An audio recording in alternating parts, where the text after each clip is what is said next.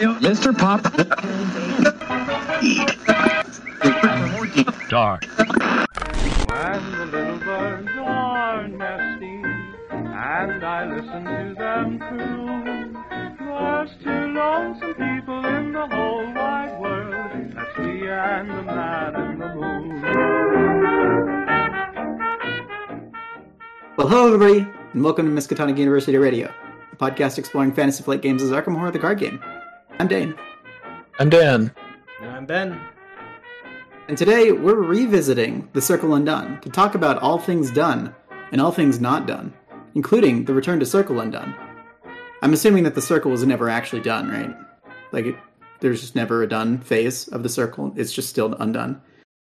I think you kind of just keep looping around it forever. You know, it's like a, it's like a NASCAR race. You're doing like 200 laps or something. And I thought the Circle was like, a metaphor, or not a metaphor, but comparison to, like a cycle that we're trying to break. The cycle of Cthulhu's or Azeroth's or whatever. No? I was hoping there would be like a permanent that you could get that's a circle. And it's like slightly, not together.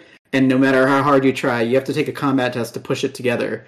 And no matter what, you can't do it. It's just like impossible. It's like the thing in Labyrinth where you take that test to like scream or something, and then nobody hears you, and it doesn't matter anyway. It's probably in the puzzle box somewhere. It's just like MJ probably had like several paragraphs describing that when you try to solve the puzzle box, but she couldn't fit it on the back of the agenda, or the act. So this is all very dumb, but at least we're talking about shapes. I can never be completely mad as long as we're mentioning some shapes. Yeah, Circle Undone. I mean, pretty fun campaign, right? We like it. One of our favorites for sure. I think it does. I think together in general. I think it does have a relatively controversial kind of status among players as a whole. Like, I think there's some people that really don't like it. Really? Wow. Isn't that true? I mean, I don't know. Yeah, I don't know. I've talked to some people that really don't like it. I think we'll probably might touch on some of those reasons today. But like, I think in solo it's not as fun, and there's some mechanics that like just people don't like. So maybe it's all the Seeker players who just press one button, and now they're getting punished for pressing that one button. Well, no, see, Seekers just pass those tests. Yeah. That's true. This is an aside, but I'm really curious. Which campaign do the solo players like? Because I feel like every campaign we talk about, it's like, oh, the solo players hate it because this one scenario is virtually impossible for solo. People seem to like Innsmouth a lot, even though it has the giant Innsmouth maps. with the massive maps that are probably. I know. I was really going to say, wait. solo. I think I don't know if the giant maps are as much as a hindrance as we think. I mean, that is a lot of actions to move around, but I think it's more like what's in the encounter deck, or even how long it takes to set up or take down the scenario. Like I was talking to someone, and they don't like Dreamlands because like it has Kadath, which we like, but you have to set up the scenario 5 times. Which you do. Which, I mean, if you're playing solo, you expect like a 30-minute game, and that Innsmouth also, I think, in most scenarios, Innsmouth gives you a pretty high doom threshold. I think what really sucks for solo is big maps and like low doom threshold, or doom threshold that doesn't scale with like the number of players or something. So yeah, true. maybe it's not so bad. But anyway, so yeah, Circle Undone. There it is. Here it is. Yeah, we've done a couple of these before. Usually we just kind of like have some questions that kind of talk about the campaign, and as we reflect back on it, is this 3 years old now? 2.5 maybe? It's like 4 seconds ago, but I think it was like 2019 maybe. Yeah. Wow. So it's been a while. If this campaign were a human child, it could almost walk, right? I don't know anything about children, but I think children get up on the feet faster than that usually, but I don't know either. So, all right. So first up, this campaign introduced the prologue scenario, which we haven't seen since, and it's like, how do we think of this? Do we think it's fun? Not fun? It's just kind of a little scenario you play as like these NPC-ish characters that you never play again. But how you do kind of affects some parts of the campaign. I don't know. What do you guys think of the prologue? I remember now, and I'm starting to understand why people hate Circle Undone. because I completely forget that there's a prologue that you have to play. I think that like the prologue is fun. It's a neat concept by itself. And it was cool to see like right when it came out and to play through blind. But returning to it, I will never play this live again. I will always go to the arcane sorcery somehow on the internet and play this without having to set it up, because there's a fair bit of setup involved in that you have to go into your collection and collect very specific cards to put in people's hands and put in people's play areas. And then you play for about a half an hour and then it's done. And then it's like, okay, pack it up. And then you have to get out a whole new set of stuff for the first scenario, which for me, that's just too much for live play. But, suppose there was some sort of, way that you could play it online where the entirety of the setup would be done for you. Great. I'm all for it. Yeah, I think I like it as like it's kind of like a little puzzle challenge, because you have like 7 rounds at most, basically, but usually less. And it's kind of trying to solve like you have limited resources. You can't rely on like drawing stuff from your deck, so you kind of like have almost all of the pieces of the puzzle out at the start of the game, other than like encounter cards. So you can kind of try to puzzle out like, oh, how can I get the most clues? How can I survive as long as possible? But it has a lot less replayability because at least like I usually play 3 or 4 players, so it's usually like all the people are there. So it's not that much difference every time you play it, which kind of kills it. So, and Return to doesn't really change it too much. It like makes the encounter cards a little bit harder. So I appreciate in Return to how they added the option to like kind of randomize it using the tarot cards. Yeah, I would just add that, when we're playing a campaign, I mean, we're all adults, we have jobs, we have whatever, like, often we're either like hanging out for a weekend and we're trying to get through a whole campaign, like 8 scenarios, or we're like scheduling some kind of weekly thing and there's already like, it's going to take 8 weeks to get through this. It's really hard to say like, oh, well, let's add a 9th thing here at the beginning, right? Like it's, the campaign's already really long. And I think the prologue, it's very cool the first couple of times you do it. But for me, it's just, it doesn't quite justify the extra time, including the setup time that it takes to do it. But I still like the idea, and I still think it's neat.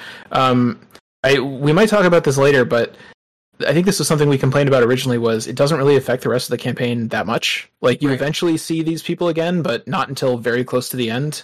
And it's very hard to add them to your decks. There's kind of a very specific set of tasks you have to do. So because of that, it feels like you can skip it and you don't really lose anything. It doesn't really make the campaign any less fun if you just skip it. Yeah, like the number of clues you get like makes scenario 2 a little bit easier, and depending how they die, has impacts on scenarios 6. Yeah. So yeah. And yeah, if you manage to keep them alive to like round 7 or something, you have a chance to like get them as an ally. But I don't think I've ever actually succeeded at that, so I don't actually. It's pretty hard to do. So you have to remember exactly the way that each of them needs to be taken. Like somebody needs to be taken by the Spectral Watcher, somebody needs to be pulled into the mist, etc. And like, it's just, for me, it's never worth it for that, because of the fact that Dan said, which is basically just that it basically affects nothing else. And their fate, the entirety of their fate, whether or not you get them as an ally or you see them as an enemy or just nothing happens, is in one scenario. It'd be really nice if that was kind of spread out and you get to like kind of see some remnants if they're, like being dragged all over the spectral realm somewhere. You could see like a little bit of that in scenario 3, a little bit of that in scenario 4, something like that. Even if everything goes great and you do get them, you save them and they get added to your decks, that only happens for the last 2 scenarios of the game. At that point, it's like, who cares? So yeah. One thing I would like to mention that I never noticed before, Valentino Rivas's art. Does he remind anyone else of Ellis from Die Hard? Yeah. And you're going to be upset, but I still haven't seen Die Hard. It's crazy. I mean, he's got the same kind of goatee, he's got the same kind of smile on his, kind of shit-eating grin. I don't know. It's fun. Yeah. Okay, I could see that. Yeah. I had one other question. If they did like a standalone where they had like kind of that was similar to this, where you didn't use the regular investigators, that you used like some subset of like 10 investigators and had like a puzzle type of thing, would that be fun if it was like, its own little standalone, or would that kind of suck because depending on how replayable it is, I guess. I don't know. I think they could definitely improve on it. Like Batboy said in chat, I totally agree with it. Just that I would love to see this idea sort of revisited in the future in a different way, like used and kind of all of our critiques, or at least some of them, addressed in a way where it has a little bit more impact on the rest of the scenario, and like it forces me to want to go to it, because everybody likes the kind of starting in the middle of action type thing. You've seen it in video games before, like Mega Man and stuff like that, where you're just pitted against this boss or whatever that you're supposed to lose against. And no matter how hard you try, you just can't win, right? So, like, some games start like that, and I think that was kind of the intent with this. But for me, not factoring in the fact that you have to set everything up was a little bit of a miss. To answer Ben's question, if they made a standalone like that, I would play it once and possibly enjoy it, and then probably never play it again. Because I think a lot of the replayability and fun of the game comes from bringing your own deck or playing around with different decks. So any type of, yeah, I mean, that is one thing that I think kind of limits how fun this campaign is that you don't really get to like make whatever deck you want to bring it. Kind of also like City of Archives has this problem a little bit also. Yeah, which is another polarizing scenario. Yeah, I think that is another kind of it. But both City of Archives and this are interesting narratively, and I'm glad that they did both things. It's just that I'm usually quite satisfied to skip this if we go back and do TCU again. Yeah. Right. Yeah, fair enough. I guess as mentioned in chat, it's a little bit like Barkham. Like I played Barkham once, and it's fun. But yeah, Barkham was fun. It was a good time. Much motivation to do it again. That one's a little bit like you at least can like build decks for those guys, for the dogs or whatever in Barkham, but it's kind of like, oh, you do it once and then it doesn't have as much replayability. So why don't we move on? So there was a mechanic, keys, introduced for the greater good, which kind of became a core mechanic of Innsmouth, and I think we've seen it in a couple other scenarios as well. What do you guys think of this keys mechanic? Now that we've definitely seen it a lot in Innsmouth, along with this initial iteration, are we kind of glad this stuck around, or is it kind of like wearing on us now? I think keys are a really versatile mechanic, honestly. I think that like when they first appeared here, they kind of just made sense with the rules. It was like, oh, okay, this is kind of interesting. And I wasn't really expecting for it to be a larger thing, but the way they implemented it in Innsmouth made a lot of sense, and you can do just a lot with this mechanic. You can use them for a whole bunch of different things, and I think that one of our critiques of Innsmouth was that the keys weren't used as much. Like, they weren't used in really cool or interesting ways. It was more to just sort of develop the storyline. And for me, one of my favorite parts about ever using keys ever is in this scenario, where at the end you have to collect all of them, and then there's a bunch of flavor text about what each one does when it gets clicked into the box or whatever. And keys can represent anything. So it's kind of like, I feel like it could be an evergreen mechanic eventually if they wanted to re-implement it again beyond Innsmouth. And it'd kind of be easy to do that. So I honestly really like the mechanic. Yeah, it's definitely cool. I mean, I think to the extent that we've ever criticized it, it's only been that we wish they did more with it. Right. Like, I think the only downside to keys is that sometimes it ends up feeling not that different from just collecting all the clues in a scenario. Like you have to collect a bunch of clues to advance the act or to open a door or something. A lot of times, the keys are just a reason to make you collect clues, right? And I think that For the Greater Good is a pretty good implementation of them, and a couple of the Innsmouth scenarios also did interesting things with them. So yeah, I really like keys. I would love to see them used more. I just would like to see them get even more creative with how they work. Yeah, I mean, I think the benefit of keys is, they make you collect clues, but that's what most stuff does. But it's kind of like they tie objects to certain locations that clues, because they're more generic, can't be tied that way. So, like, how they do in the For the Greater Good, you need to get the skull, you have to get the clues from one location, and then you have to bring the skull to some other location to benefit from it. So I guess that's where the versatility mechanically kind of comes in. It lets you have some other object you have to carry on the board other than clues directly. Yeah. So. But I guess what makes it really fun is when it's more than just this key has to go here, this key has to go here. For the Greater Good has an encounter card that does bad stuff to you depending on which keys you have, which is it's not incredibly really a fun card, but that kind of thing that's like triggering off of who has the keys is cool. I think we've seen enemies that hunt after people that have keys, which is kind of fun. Mm-hmm. I'd love to see more of that. Just anything that like makes like having a key has gameplay effects and changes the way you play. I think it is really exciting, and I'd love to see more of that. Yeah, you can treat it like a hot potato, like you got to pick it up and bring it somewhere and drop it as fast as you can, type of thing, where bad stuff happens. Exactly. Yeah. So. I think the my favorite scenario that keys are were used in was the 7th scenario in Innsmouth, where all the keys could do different things. Like, you could spend them and they get put on the scenario card. And I guess minor spoilers for the 7th scenario in Innsmouth, but they all do different things that feel impactful. Like, you could use one to open a door, for example, or you can like use another one to pick up a weird statue and then flip that statue to be a stronger version of itself with another key. So like, you can use them as kind of like an interesting way that like clues would just kind of feel bland using. But I think the one criticism that I have of keys is that you can only give them to other people. You can't take them from other people, which was really annoying in some aspects, because I guess in other Arkham Horror games like Arkham Horror 3rd Edition and maybe in Eldritch Horror and stuff, you can kind of trade items, and it's sort of like a consensual sort of two-way thing.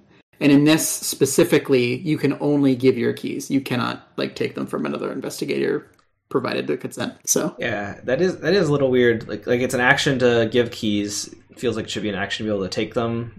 But it could be some type of consent thing where you don't want to like say, "Oh, I'm taking an action. I'm taking your keys" or whatever.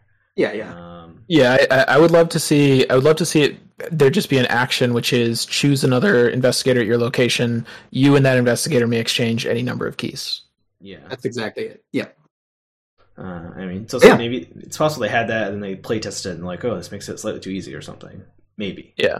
I don't think that's what happened. Probably not.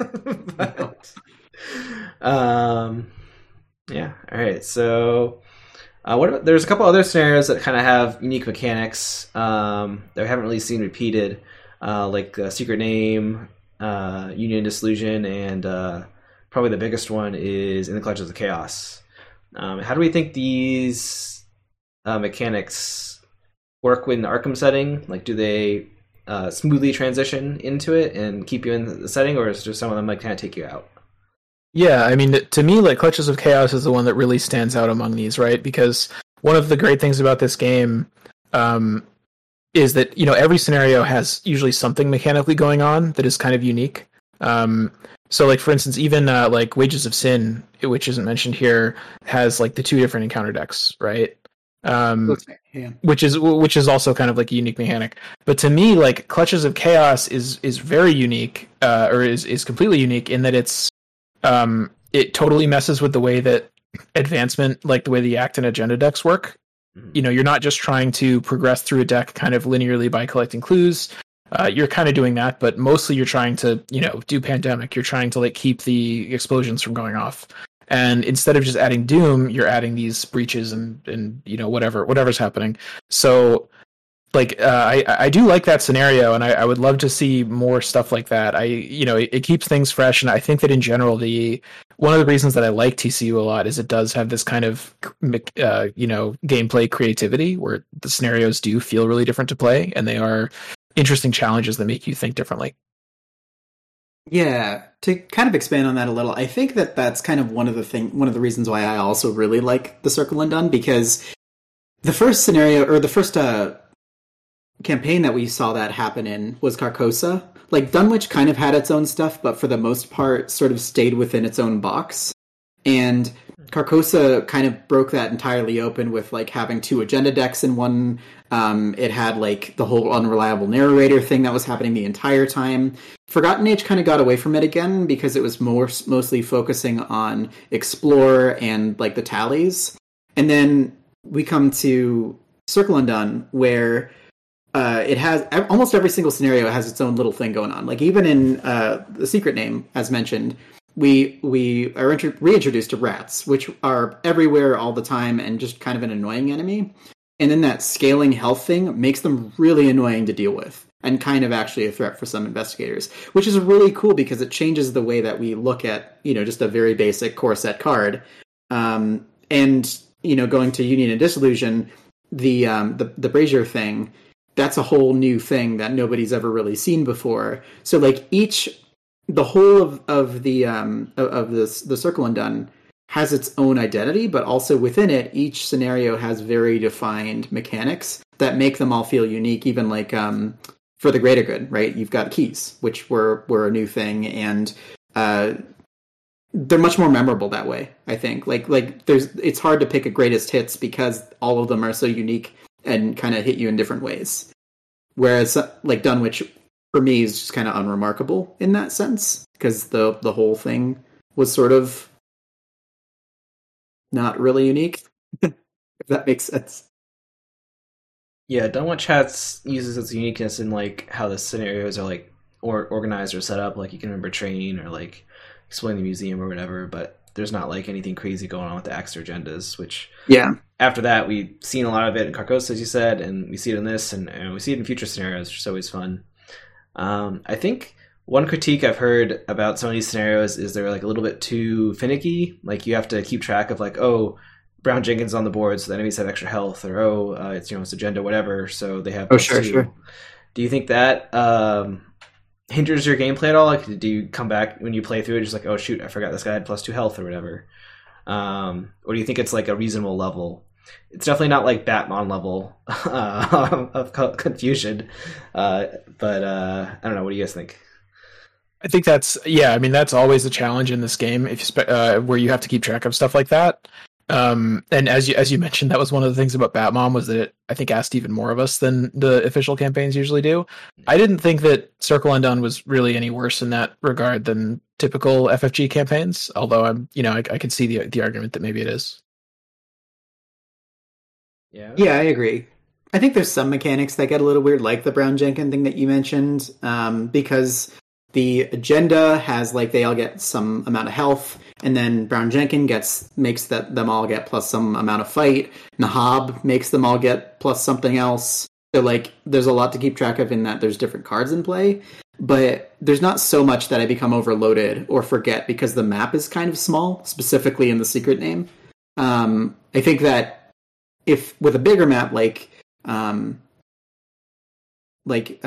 and Disillusion or like Clutches of Chaos, it might have been harder if you're using those kinds of mechanics with it, but they kind of maybe knew that and made bigger maps, less complex in that way. So, okay. Anything else to say on this stuff? I guess not. So Jenkins is still one of the most terrifying things in the face of the Arkham experience. Yeah, he is very scary. I guess we could maybe mention that Union and Disillusion honestly feels like one of the less interesting scenarios to me, just because by the time you get to that point, you've done a lot of really weird scenarios that have cool, interesting things going on, and then you get to Union and Disillusion, and it's like, okay, there's tests where you add up 2 different stats. Like, that's not that weird. It's not a bad scenario. It's just that feels to me like the normalist TCU scenario. Yeah. I mean, that one also brings back like the bird mechanic that we saw. Birds. The bird. I mean, isn't that just whippoorwills? Like, what else is going on there? It's whippoorwills, and there's crows, and there's also like Psychopomp Song, things that make you take extra damage when you would receive an instance of damage. That's more of a theme than really like a mechanic. Sure. Yeah, that's true. Yeah, let's we can move on to the next one. So, Haunted was a big mechanic throughout the whole campaign, where you'd have locations that would have some type of failure penalty if you failed when investigating. Do you think this was like an effective way at changing how you think about investigating in this campaign? Yes. I love Haunted, and I would love to see it become a core mechanic and be reused in like all campaigns. It's not perfect. Like, I would love to see other ways to make investigating more interesting as well, but I think it definitely makes investigating more interesting, right? Like, I guess if there's a knock against it, it's maybe that it just kind of enshrines Seeker supremacy, because Seekers can just pass tests and they don't need to do some kind of nonsense like play Look What I Found or Skeleton Key or something to pick up clues. So maybe it is kind of harsher on some classes and some decks than others. But I just like the idea of making you think a little bit more before you just kind of blindly spam investigate 3 times on the same location, Yeah, because sometimes you can be like up by 2 or whatever, which like 75% of the time you'll pass, and you might just do that 3 times, and if you fail, it's no big deal. But in this, it's like you really got to think about the additional cost of failure. Like some of these are kind of nasty. Like make you drop clues, or you take damage, or make enemies attack you, or move around, or whatever. So remember also that Circle Undone was, I believe, was the cycle where Drawing Thin was printed. And we and everybody else immediately saw Drawing Thin and said, this is an incredibly powerful card, right? And it certainly is. But we also noticed as we played through Circle Undone with it that Circle Undone does kind of have Drawing Thin hate built in because of all the haunted locations, because of a couple chaos tokens. So it does kind of punish sort of like it punishes things like Drawing Thin a little bit. Yeah, I mean, definitely. It probably punishes survivors the most, right? Whenever I think of this scenario or this campaign, I'm always think never play Survivor. I just never want to. And I mean, before, like at this point in the game's running, I don't think Survivor had that many great tools for getting clues. They didn't have keyring yet. I mean, they had like Flashlight and Look What I Found, but Look What I Found relies on failing. Right. Right. I think Winging It was out probably. Winging It, yeah.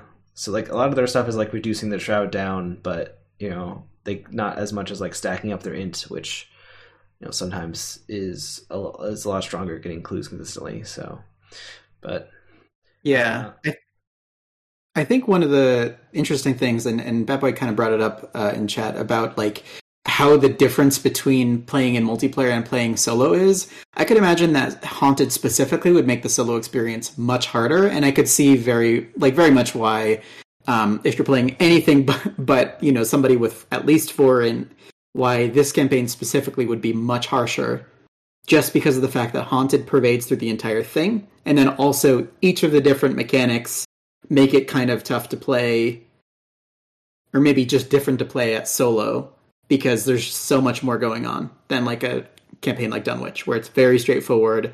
Aren't a lot of bells and whistles that are doing a whole bunch of different things. Just having like something like the Nethermist thing that comes out sometimes and just hunts after you and makes everything just worse would be so harsh if you're playing somebody like Roland or somebody who might not be able to get clues very easily. So I think that's definitely another point for Haunted. Yeah, I imagine a solo, because in solo you need to be able to do everything, and it's hard to be like a master of one thing. So it might be, but probably a little harder to consistently grab clues. I don't know. But solo people also, cards like Scene of the Crime or Drawn to the Flame or Working a Hunch are really powerful, right? Like cards that pick up 1 or 2 clues without even having to do a test, and those are excellent against Haunted, right? Oh, that's right. That's right. Yeah. Yeah, I mean, it can make you try to build more in like the hard or expert sense, where you want to like skip doing tests as much as you can, to avoid the Haunted effect. So, yeah. I think the one thing that I maybe that I'm sad about Haunted is that it's called Haunted, because I really do want this to be an evergreen mechanic, and it might be kind of a flavor miss on other scenarios where like maybe you're in, if you're in Antarctica or something. Can you really say this like Glacier is haunted? No, I mean, I guess maybe. I know that it was a flavor like win in this, but I mean, Haunted can be kind of more of a metaphorical thing. I think they could fudge it if they needed to. They could also just redefine it. I mean, we do see in other scenarios where there's like just an effect on a location that's like, oh, if you fail a skill test here, something happens, or if you fail to succeed by 2 or whatever. It's not it's kind of places. It's like the name for like how hard it is to get clues off a location is Shroud. Like, what does that mean, right? It's like whatever. It's just that's what the name is. Yeah, there. That's right. Yeah, that's true. So we mentioned a couple of these already, but like any scenario cards that really stick out in your mind, other than Meddlesome Familiar, which we talk about like every other podcast, from this campaign, either because like they have really dope art, or the mechanics are memorable, or whatever reason.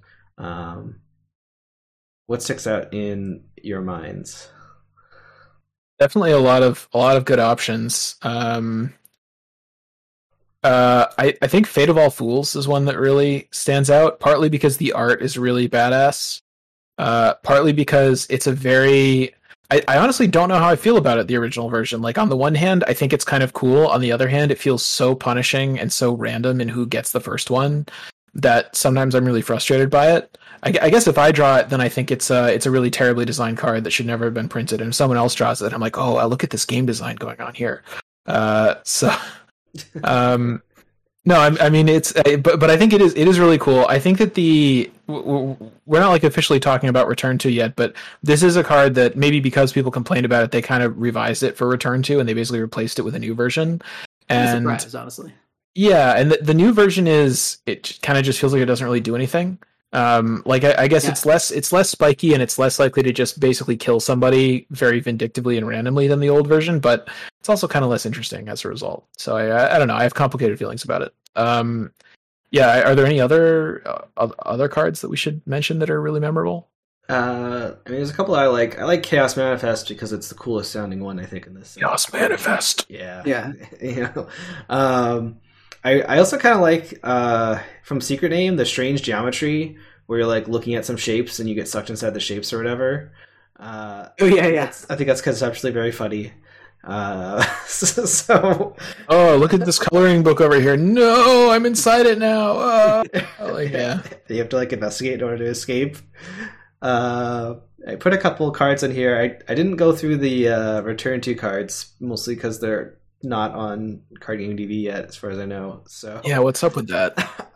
I guess if Arkham DB, which is the database I use. I guess if we are talking about Return to cards, I definitely hate Vice and Villainy a lot. I was just about to say, it's very annoying. It sometimes it's not going to do anything to you because you just have a couple of cheap cards in play that you can just lose to it. But man, it's just really really annoying. Feels bad.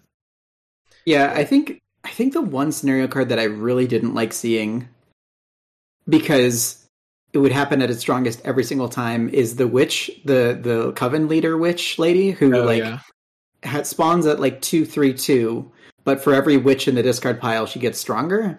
And for whatever reason, every single time I've seen her come out, there's always at least 2 witches in the discard. So she's just this ridiculously hard to deal with lady, and she does 2 points of damage, I believe, which is like. Yeah. If you roll into somebody who has like 9, that's fine for 1 hit, but still you're like, okay, this is getting rough. That was specifically for me one.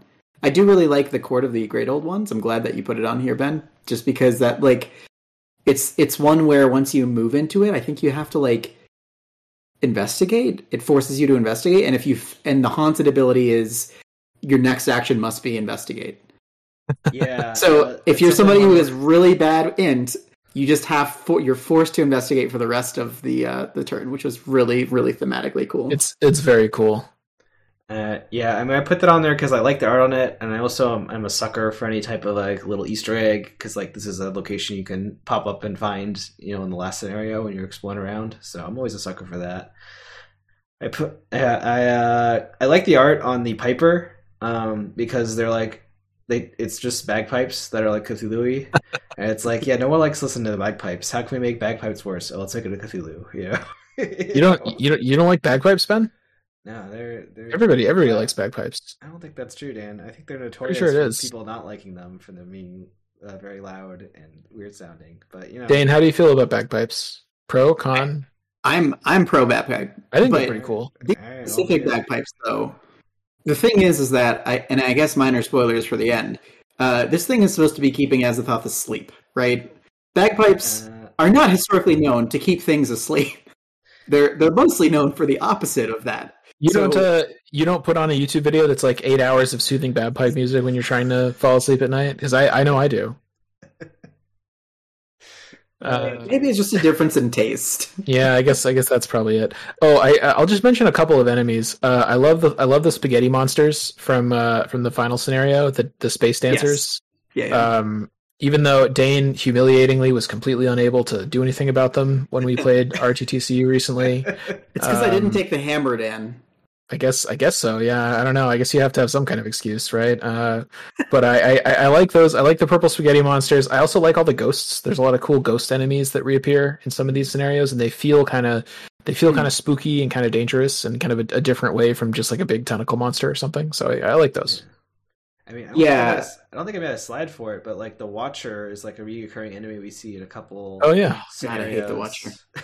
The Watcher feels to me like a cooler, fixed version of the Harbinger from TFA. Like I like it a lot better. That is true. Yes, I will say that is definitely true. However, I still hate the Watcher because in every single scenario, there's sort of this pivot point, right? Like the agenda advances, and you know that's when the Watcher is going to come, and like everything is kind of like tense by that point. And then when the Watcher comes out, it's just an additional FU. It's just an additional, like, one more thing to deal with. Not every scenario. I think like four, maybe 5 of them, ish. A lot of scenarios. Yeah.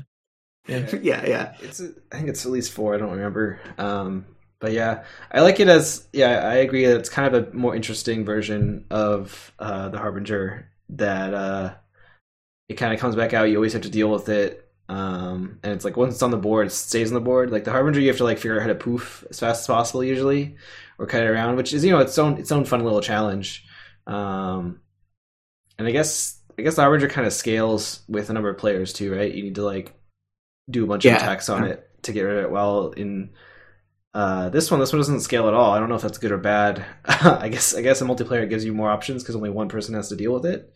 Like they have to go evade it or whatever, but it never dies is the trade-off, right? And then there's also the encounter card that can completely heal it, and then it readies and engages somebody and smacks them, which is annoying. That one they hilariously in every scenario in Return to that card is available. They had to add to the Return to extra text that said, it doesn't exhaust after it makes this attack.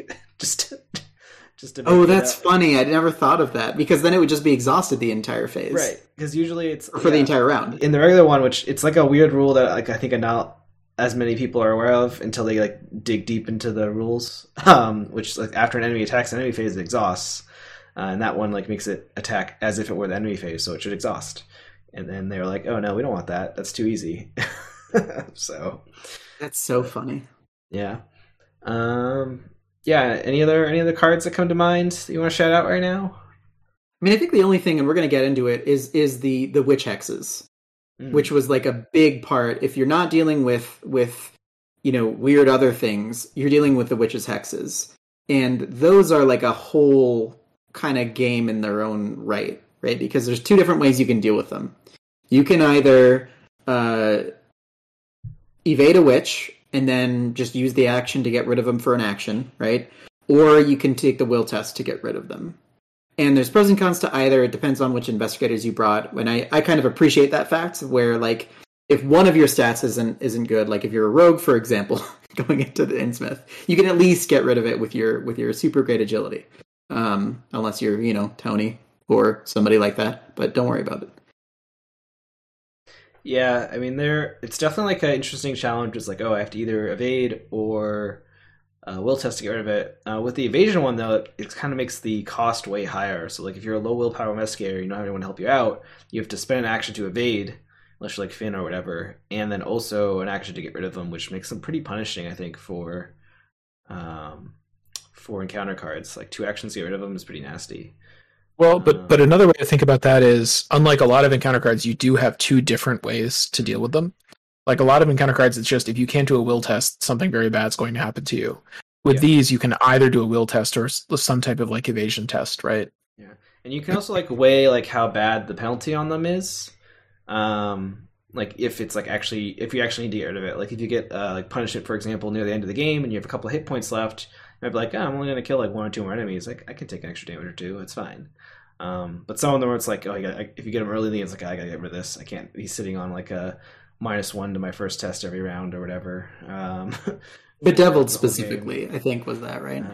Yeah, Bedeviled's the one you can't trigger action abilities in your cards you control. So if you're like an asset heavy investigator, that's pretty bad. If you're like an event heavy investigator, like maybe Safina or someone, then maybe you don't care as much about Bedeviled. But Right. Did they? Yeah, I feel like these were replaced by a different set in Return to. I think They because, were. Yes, they Yeah, were. like in Return to, the one that's really annoying is the one that makes playing cards cost one more, and you can end up with multiple copies of that, and you just feel like Yes. I'm completely boned. Maligned, I think it was called. Yeah, I think that's because these are like Bedeviled is quite bad for people that are using like weapons usually or spells like shriveling and Mystics stuff. and Guardians, basically. But for the most part, I feel like most of these you can just kind of play around. The Return to ones are harder to play around, and it is the thing that always bothered me is isn't there's one scenario that has these cards in it, but there aren't really any witches, or there's like one witch that like you can't really do the evasion at all, and that feels kind of annoying. I think it depends what path you're on. Like if you're like allied with the witches, then there's enemies. Okay, yeah, which can make these a little nastier. But if you're like allied with the Twilight Lodge, then there'll be witches. So yeah, I think these were just made generally worse in the Return to, because in the Return to there's also an amped up version of Racked, which is basically just every time you succeed a skill test during your turn, the next skill test is done at -1. So it's kind of like Racked 2.0, which was just if you're taking if you just are dealing with a really big enemy or something and you have to take multiple actions, then you have to sort of like make the decision to commit more later and stuff like that, and it's really just kind of brutal to deal with. But there are some investigators who are just taking one test, right? Like sometimes if you're Preston or somebody who's just scooping things up like auto, and then you might take one test at like 15 because you have well connected and you're rich, then you don't really care about it. So yeah, I think Despoiled, which is what you're talking about, makes you play around it a little differently, because it's like, I don't really want to take extra tests. But I mean, sometimes you're forced to. Actually, it's just during your turn, so it's not. It doesn't affect the Mythos phase. So like, right. So you can kind of think about like, I'll do this test normally, or I'll try to avoid doing a test until I can get rid of this or something. So, which I think has some play, but I think it's probably a little bit more punishing in lower player counts. So, yeah, I think the one that stood out to me that's not here is the one in the Secret Name, which is. I can't remember the name of it, but it has really cool art, and it says if you haven't moved during your turn, you just take 2 horror at the end of your turn, which is really brutal. Because that definitely came up a couple of times for us when we were playing through with Trish and Roland, and we're like, we have to like finagle a way for Roland to move once, which isn't too bad because he's got shortcuts and stuff, but still, it's like Pulled by the Stars. Yeah. Which also does have very cool art on it, but it really does. Yeah. So yeah. So what other mechanics? So another set of encounter cards we didn't talk about, I don't think, is like there's sets of like 3 treacheries that like the first like time or two, the first 2 you draw don't really do anything, and it's like when the third one you draw, something big and bad happens. Or maybe you do a test to prevent it from like getting put next to the agenda, so you don't get 3 of them ramped up. Like the main one you see right away is like the demonic piping. Once you get 3 of those, the bagpipe monster comes out. But there's also like Terror in the Night. Just like you do will tests, and the will tests become harder. Or no, sorry, that's the agility one. What's that? Inescapable Demise, the Return to one. That one is so brutal. Oh god, it's like it starts off like it's a kind of easy agility test, but every time you succeed, 2 agility tests, I think. I can't believe we didn't mention that one, because that is really brutal. Both of the ones that scale like this. There's another one that has like depicts kind of cultists around an area, and it says like when you draw it, it's a peril, and you either take 1 damage and 1 horror, and it surges, or that's you put it next to the agenda deck. Or that's the modified Ancient Evils. That's like whatever. Yeah, that one is fine. Like that's like the easiest version of Ancient Evils that they printed, I think. Yeah, like the first 2 you just attach, and after that you just take the damage. And maybe you win one every time you cycle through the deck or something, so you just don't care. So the effect is like super Ancient Evils, though, right? Because if it goes off, it's very bad. It advances the agenda. And I mean, it's very rough to take. Like taking 1-on-1 with no test to avoid it is kind of bad for a lot of characters. But by the time you have to do that, 2 of them are already attached, so there's only 1 in the entire deck. So it's not going to happen very often. Right. Yeah. Right. And they also, you can get milled and stuff by all the various mill effects. Right. So. Yeah. Yep. I don't know. Yeah. Do these kind of like ramp up the tension at all? Like when you have 2 of them up there, or is it kind of like just it makes the beginning of the game maybe easier or something, or you guys don't have a strong opinion? I don't know. I think that's what they're meant to do, but I don't know if they completely do it. For the most part, you can just completely ignore them. It's like the first two are just a surge, so they're just kind of like a thing that. I guess Terror in the Night you do, and Ultimate Chaos you do get a test for them. So, but it's fine. I don't know. I think these are fine. I don't think they're incredibly interesting or bad. They're just okay. I forgot Ultimate Chaos. Ultimate Chaos has that very cool art on the playmat Dan constantly tries to search eBay for. I mean, on the power ranking of playmats that I whine about not having, the Santa playmat is definitely number one, but this is like probably number two. Yeah, Ultimate Chaos and like Terror in the Night kind of do something specific in that while demonic piping just always happens because there's no test, you just throw it again next to the agenda deck and then it surges. Ultimate Chaos, I remember it being particularly annoying for us as Trish and Roland because the will test is hard, and if you fail by 3 or more, it gains surge and it can't be canceled, which means you just can't cancel it. Period. Like you can't cancel whatever the next card is. Well, no, the card that gains surge can't be canceled. It's Ultimate Chaos that can't be canceled, and it can't be canceled twice. Right. They wrote it on there twice. So... And the attack from Azathoth can't be canceled from it. Right. I really don't like that. Like, if you have a dodge in your deck, you should be able to use it. Yeah, you can't cancel attacks from Azoth at all, I believe. And I feel like I flip-flopped on this a few times, but I'm pretty sure what is settled on, you can't like play dodge because that's like a card effect or something. So, but yeah, Azoth is pretty nasty in there. So, you know, there was one other set of mechanics I didn't make a slide for, which I guess is like the encounter deck discard mechanics. Like we talked about Vice and Villainy. But it's like there's effects that like trigger every time the encounter deck goes off, and there's other encounter cards that are like, do a test, and for every point you fail by, you discard some cards. So it accelerates, that's right. It accelerates how fast the deck goes out. Do you guys think that has a major impact on the game, or is it kind of like it happens once a game maybe? I wouldn't say it's a major impact. I think it does help to give the witches kind of a gameplay mechanic identity, which is neat. So I like that about it. It's kind of one more thing that you have to remember to do a lot of times, which is a little annoying, but I think it's cool overall. Yeah, and those are the ones that when the agenda deck like when the agenda comes out, you like do a test or like something. Yeah, take damage combine with a lot of cards that cause you to mill cards off the encounter deck. Yeah. I think in hard mode, isn't there several scenarios where the tokens just like make you mill cards, so like those effects fire off? Yes. One of the tokens is just like it's like -2, but then you also mill cards equal to the difficulty of the test. Like even if you pass, it's not like the amount you fail by. So you do some tests. Yeah, you can just mill like 5 cards sometimes. Yeah. So it makes those cards a little bit scarier, I guess, or do you just I don't know. I guess it makes them more likely to fire off.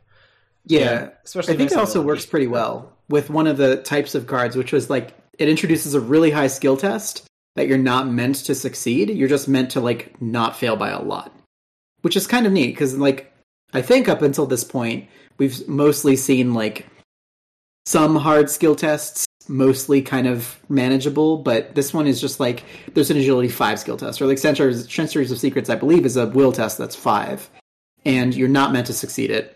You're mostly just meant to fail it, but not by a lot, and then it mills cards for you. Yeah. So, yeah. No, I don't know.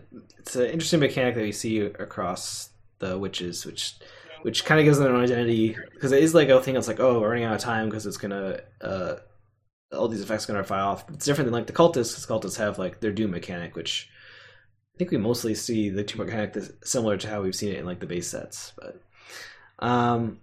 so one other mechanic that we kind of see, like we see this in every campaign where they try to come up with a unique way to like add the various spooky tokens to the bag, like the cultist, the tablet, the elder things.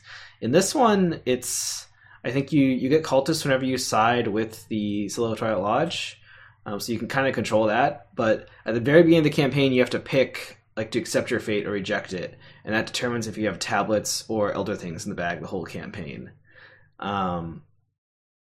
I don't know if Dan ever cares about this, but I think Dane likes how it ties into the story usually.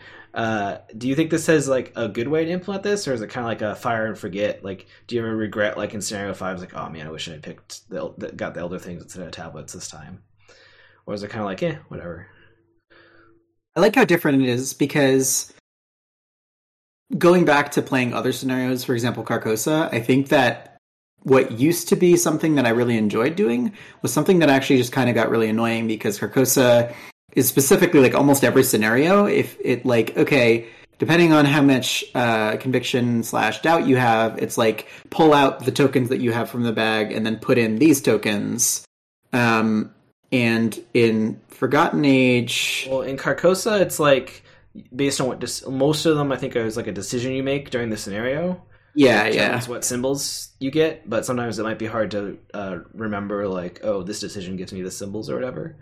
And then Forgotten Age is based on if you side with Alejandro or Ishtaka or neither, right? Yeah, and I think that, like, for me, Carcosa was like kind of like bordering on obnoxious, where you're almost every scenario you're changing chaos tokens out and putting new ones in. TFA kind of got it right in that sense, where like it's very straightforward once you know. And in this, it's almost the exact opposite of Carcosa, where it's like, depending on one decision that you make at the beginning of the game, or the beginning of the campaign, you either put in one or the other, then you just forget about it. And then as you go along with like the Silver Twilight Lodge, you might be adding more cultists in, depending on, you know, the decisions that you make, which feels nice to me. It feels like the least amount of management in that sense. And though I do like adding tokens to the bag, I think sometimes it adds just like, here's a random 4. Because I hate you. That's why, is, you know, sort of how like I don't think we've seen like here's a random -4 or -5 or whatever since like Carcosa, have we? This one does it in Union Dissolution. I believe that it just adds a random one. Yeah. Oh, okay. I don't remember. I've seen ones where like we add a specific spooky token depending on decisions, I think. But yeah. The ones that I think that's just supposed to make the campaign feel like it gets harder a little bit if the bag gets a little spookier. But I like it when it's more feels like it's based on decisions or resolutions rather than just like, oh, you're at scenario 6. Here's the bag's a little harder now, so it feels a little more thematic, I think. Yeah, I agree. I think it would have been weird to include these as like, you know, the binary path between either doing cultists or the Silver Twilight Lodge versus the witches, because like the tokens don't really represent that. The cultists very much represent, you know, the living, breathing people that you're interacting with. Whereas like the Elder Things and the tablets are more sort of ambiguous and maybe a little esoteric in that you just don't really know what you're going for sometimes. Whereas like, and I think that they did a good job with that. Yeah. No, yeah, I kind of like it. I feel like it's better on replays because you kind of like understand how important that first decision is. And when you do it blind, it's just like, what's my character feel like doing or whatever. So I don't know, it can make it interesting. I haven't actually gone through and like looked at mechanically like, oh, if tablets or squids are better overall throughout the campaign. So I don't know how well balanced that is.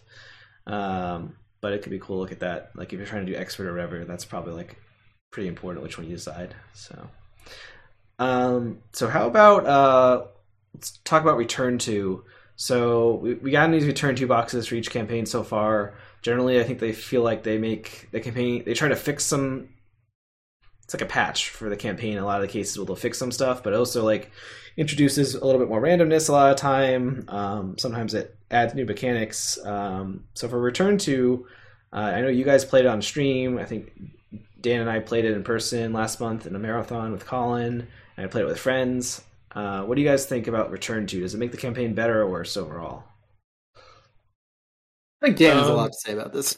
Well, I mean, I don't know. So I wouldn't say that it makes it worse for the most part, but to me, it does feel different from the previous Return tos, which were, you know, pretty straightforward upgrades that just generally made things better. Like Return to Dunwich is basically necessary to make Dunwich interesting at all, and Return to Carcosa was quite good. It added some interesting encounter cards. It was fun. You know, Forgotten Age fixed some stuff we didn't like about Forgotten Age. Circle Undone, I kind of think it was just already quite good before the Return to, and I don't really feel like the Return to added very much. Like we've already discussed, it basically swapped out some encounter cards for alternate ones that aren't really more interesting. They're just kind of different. And in some cases, I think were arguably less interesting. And as we're going to maybe discuss later, I don't think it really did a whole lot in terms of making scenarios play differently. Like, it didn't really change how any of the scenarios work on a fundamental level, except maybe Wages of Sin, which is a scenario I like a lot. And I think it kind of I think Return to Wages of Sin had some changes that kind of annoyed me a little bit. Like, it has this alternate win condition you can go for, but you kind of have to commit to that right at the beginning, which sort of gets in the way of the push your luck, how many of the heretics can you get challenge. So yeah, I mean, for me, I think overall less impactful than the earlier Return Twos, and in particular, I was annoyed by what they did in Wages of Sin. Yeah, I think like the scenario that people more universally were frustrated with was the final scenario in this campaign, because there's a big randomness element. Because the map is very big, it's kind of hard to move around the map, and like the third stage of the map, there's like 4 locations you need to find the right one. If you pick the wrong one a couple times in a row, you'll run out of Doom, and Azeroth will smack you a bunch. And when Dane and I played it on Twitch a few weeks ago, we just miraculously got the correct location every time, so it was no problem at all for us. Yeah, it was perfect, planned. I think all the times I've won it, which I think I've won it most of the time, I did get lucky and like find it in the the lower half of the cards, like either the first or second one for each phase, and that's very good. And the ones where I lost, it was like, oh yeah, it was the third one or the fourth one, and so I was expecting Return to kind of improve on that a little bit, because that's usually like they find whatever scenario people have biggest issue with and fix it. I don't know if it really did. It gives you like the option to get the Night Gaunts if you have enough. Paths. It's like a whole bunch of stuff that like all the trinkets that you're collecting matter, and like decisions that you've made. Like if you've talked to the Silver Twilight Lodge and stuff. Interlude gives you points. I forget what they're exactly called. Maybe they're just called tally marks. I don't remember. But if you have enough of them, you can get the Night Gaunts to fly around. And I did like the Night Gaunt mechanic, which I don't think you guys got to do, but. It kind of gives you like a mount that you can use to fly through the empty space, and like takes damage every time you do that. So you have like limited uses on it. So you can kind of think about when you strategically want to use it to like move across the map kind of fast. So I like that. But other than that, I agree with you guys. There aren't really major changes. There's the addition of the witch focused path, which I think we'll talk about in a minute. But yeah, otherwise it's kind of just like the encounter cards are a little bit different or harder. Sometimes a little bit harder, sometimes just a little bit different. So I don't know if they did a good job of like quote unquote fixing anything that needed to be fixed. I'd be interested to hear from people that like didn't like the original playthrough of the Circle Done, and if this Return to changed their minds on it at all, either or people that did like it and thought it was worse. So I don't know. Yeah. I think that the one thing that, kind of an aside anyway, the one thing that I didn't like too much about both the last scenario and the fourth scenario were that it's very luck-based, it's very random, like very RNG, in that if the heretics happen to be in the right place, then you have an incredibly easy time. I don't know what the percentages are for that to happen, but I've heard from people who are just like, where we consider generally that to be one of the hardest scenarios maybe ever made. To like get 100% on. I know that the intent is not that, but I've heard just some people say, oh, all the heretics spawned all at the right places, and it was super easy. And like that was our experience in the last scenario when Dan and I played through it. And it's definitely not supposed to be that. You're definitely supposed to go through a couple first. But, variance just kind of makes it a little trivial. And like for an end scenario, that felt like maybe a miss for me. Yeah, I mean, for Wages of Sin, I think most of the time you have to get very, very lucky to have like the ghosts in the correct place every time, right? And especially with the Return to it, because it adds a couple more ghosts, it makes it even harder. But the Wages of Sin, I like the puzzle aspect where you like have to look at each one, figure out where location you have to go, and figure out how to get it over there efficiently. And I kind of agree with Dan a little bit that the new objective takes away from that a little bit. But the thing is, these new objectives you can just completely ignore. Right. It's only if you want to like get the new story text or whatever. Which I think people do play this game to experience different story paths. Yes. At least I do. I don't think Dan does, but that can't be right. That doesn't sound right. No, I mean, I think like, to boil it all down to like the biggest issue, it's just that previous Return 2s, I feel like, have really upgraded the encounter deck and made it a lot more interesting. And in Circle Undone, I think the encounter deck was already very good and very interesting and very fun to deal with. And the Return to just kind of made it a little bit more annoying and didn't really change much else.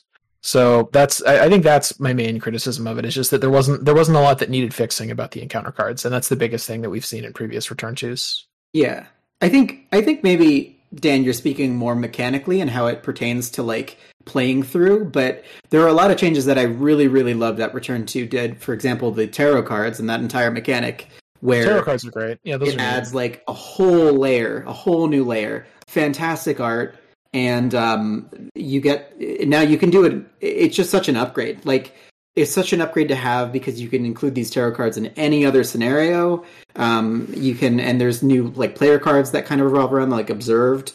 But the other things that it changes are that, like, I think for me anyways, I really appreciated what they did with Return to, because rather than upgrading and fixing like Carcosa did, and it did very well, this more, for me, almost felt like an entirely new campaign, because all the skill tests were changed. Like, whereas Will used to be the big thing, it's still a big thing, but now agility was really big, and it kind of gave more stuff to do for rogues, because you have like these really high agility tests and things like, dodging the witches was even more important because the hexes were worse. So like, it kind of almost introduced an entirely different scenario to me. And in addition, I guess the last thing that I'd want to say about it is that all of the different story beats that it included, for me, were a big hit, because in the beginning, when you choose to accept your fate or not, it's very binary in that you basically almost never want to do the first thing because it adds 2 weaknesses to your deck. And yes, the Ace of Rods is a weakness. And instead, it adds a different thing that you can do instead of that, which is to play with a specific tarot setup for the campaign, which was really, really big win for me. And in addition, it added more story where you get to interact with the witches a little bit more, instead of them just being like these random witches who you're sympathetic for because you want to, yell at the lodge and murder them all. So and then eventually, I think, as Lord Ratboy's alluding to in the chat, it adds another win con or end of the campaign, which we didn't get to do, but that's another ally. Yeah, we have a question about that, right? Yeah, I agree. I love the tarot cards, and I'm excited to use those in the future campaigns. So that is a great include. I'm glad that got in there. But yeah, otherwise, I kind of agree with how you guys have been saying. It mostly doesn't change too much. But yeah, let's talk about the Lodge versus the Coven. So the original campaign, you kind of like make choices throughout the campaign, whether you want to like give information to the Lodge about the witches, or like kind of hang out with the witches more. In the original campaign, there was like a big reward for like being loyal to the Lodge. Well, maybe everyone doesn't think it's a reward, but there's a big major story beat where you can win the campaign in a different way if you sided with the Lodge.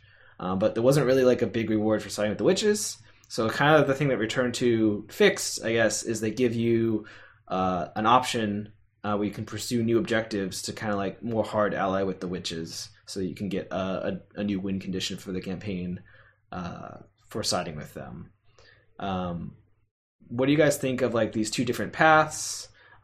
Is it cool? And does like this new one in the Return to strengthen the campaign? Is it worth getting added in? I think for me, like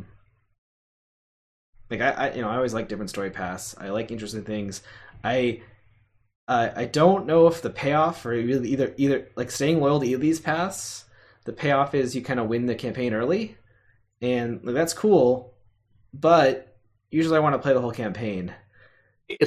Yeah, that's the thing. A campaign resolution that just cuts off the last couple scenarios, to me, doesn't really count as like a real ending. In the sense that you're probably not going to go for that one unless you just run out of time, or something unusual happens. So yeah, that's a little bit of a disappointment to me. They added a new path, which normally would be a great reason to go back and replay the campaign if it made the scenarios play differently, if it made give you new experience. But in this case, the main scenarios that are altered are Wages of Sin, which I already complained about earlier, and The first, the first scenario. A little bit, but it's basically like, you do a different version of Wages of Sin, which I don't really like as much, and then you get to finish the campaign early, which is not that much of a reward, I don't think. So I was a little bit disappointed that was how that worked out. Yeah, in a playthrough with one of my groups of friends that I play with a lot, when we played Circle Undone Blind, I always let them make the choices because I've already played it, and they hard went into the Twilight Lodge, and you win at the end of scenario 5 if you hard go Twilight Lodge, and we're like, we should probably just keep going.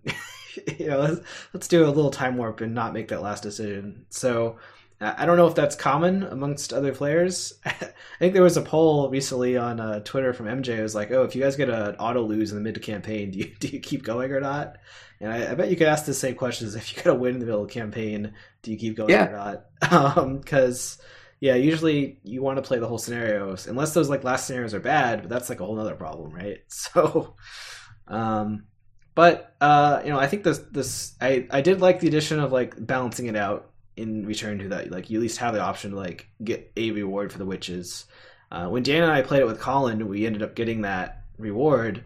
And because we were kind of short on time to finish the campaign, we did stick with it. But it meant that, that we didn't get to do the return twos for the other two or not. So, the other reward for the witches is you do get Erin as like an ally, and she's pretty cool because she is like she basically has like a ward effect against some not all the cards, but some of the cards in the counter deck, which is kind of fun. So it's I like it when we get allies that are like tied to the story and have some kind of thematic benefit. Like she wouldn't be as strong like if you carried her into another campaign, which is fine. I don't ever do the what is it called? What do people call it? Intrepid investigators, where you keep going. So campaign to campaign.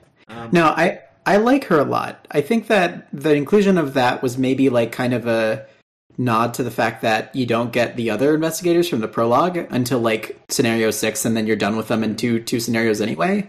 But so I like that they included the option to get this earlier, because I think you can get her as early as the end of scenario 4, if I'm not mistaken. I know she appears in scenario 4. Yeah, you get her at the end of Wages of Sin if you complete her optional objective. Yeah. Objective. But you don't have the option to get her if you fail the objective in scenario 1. Like if you don't do that, the new optional one. Like you always have to do the optional objective to keep going on the witch path, which is fine. Right. But other than like the major like end of campaign hard loyalty ends, there are other influences, right? Like as we mentioned, depending who you side with at the end of Union and Disillusion, you get kind of a different theme to the encounter cards in the Clutches of Chaos. Like you get the witches or the cultists. You get like a slightly different boss, which is the ones I put up on here. Do you think those have noticeable impacts? I feel like, I guess it's hard for me because I think most of the time I always side with the witches, so I don't know if I have as much experience with like the siding with the Twilight Lodge aspects, but I don't know. Does any of that impact you guys at all? They don't feel too different for me. I've played with both of them as the enemy, like kind of culminating at Clutches of Chaos, and they both kind of have that thing where for each clue you have, they get minus health. Mm-hmm. And so like when Dan and I were playing and MUR plays, it kind of was just sort of anticlimactic. When they came out, we were like, oh, we have to deal with her. I don't know if we're going to be able to deal with her because, Roland's got X amount of damage and horror on him already. And like, I'd have to shoot her 3 times and she has like, 5 combat, and that's really hard to deal with. And like, and then Dan was like, oh wait, we could just get clues. And then Dan got like 8 clues, and then I shot her once and she was dead. and that was the exact experience for me for Carl, because I think I was playing Mark, and Mark just makes everything really easy. But also like, we had some really good person who was grabbing clues, some seeker. So like, it was just really easy to blast down his life, and then Mark was just able to murder him in like 3 or 4 shots, which made it kind of trivial. So they both end up feeling kind of very similar, even though they're kind of teched to be different, right? Like one has alert, one has a hunt or retaliate, and the other one does something specific with breaches, and then the other one like makes people take damage and horror if breaches are placed on their location. So they do like different things minorly, but are largely the kind of the same boss.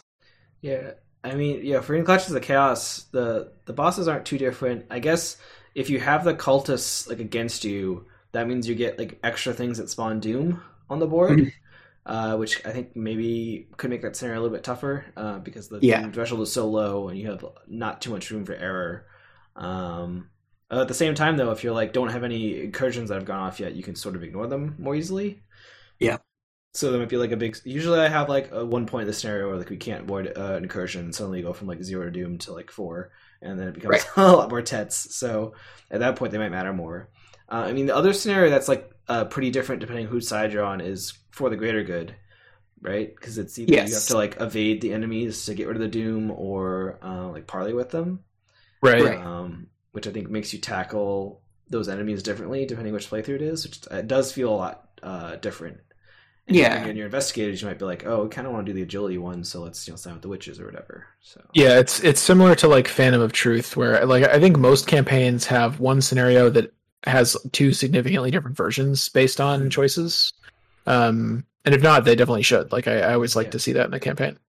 Yeah, I think that the one thing, as Dan was kind of talking about earlier, it also does happen in Union Disillusion, where kind of at the end you either get the cultists who spawn as the generic core set cultists, or you get the cultists who spawn as like the Carl Sanford Lodge spooky cultists that you can parlay with. But that just feels like such an afterthought when you already have done for the greater good, where that's the entire shtick. The entire shtick is that like the whole of the lodge changes depending on if you've sided with them or not. So it's kind of like, okay, it's doing this thing again, but I already went through this really fun scenario where this is the entire point of it. So I think for me, maybe Clutches of Chaos, the difference between the two is a little bit more of a miss, even though you get different enemies and things like that, than for the greater good. For the greater good, I think was the best scenario that used that kind of swapped and did that. Do you guys think there should have been a scenario that was like you had to infiltrate the witches' hideout or whatever, or do something with the witches that, depending if you're allies with them or not, it played out differently? Or do you think like you only really need one of those that get paid? I would like that a lot. Yeah, I would have liked to see more if they could come up with an interesting way to do it. But you know, it's fine. Yeah, I think that was kind of the major critique the first time around, was that like, well, we don't really get to see a lot of the witches, and maybe that's more of the reason why Aaron was also introduced. And Karma Sim and Chad also bringing up the fact that after Union Disillusion, I think, you get a lot of flavor text about like how the witches are dealing with Annette as she's changing into the horrible evil abomination ghost thing.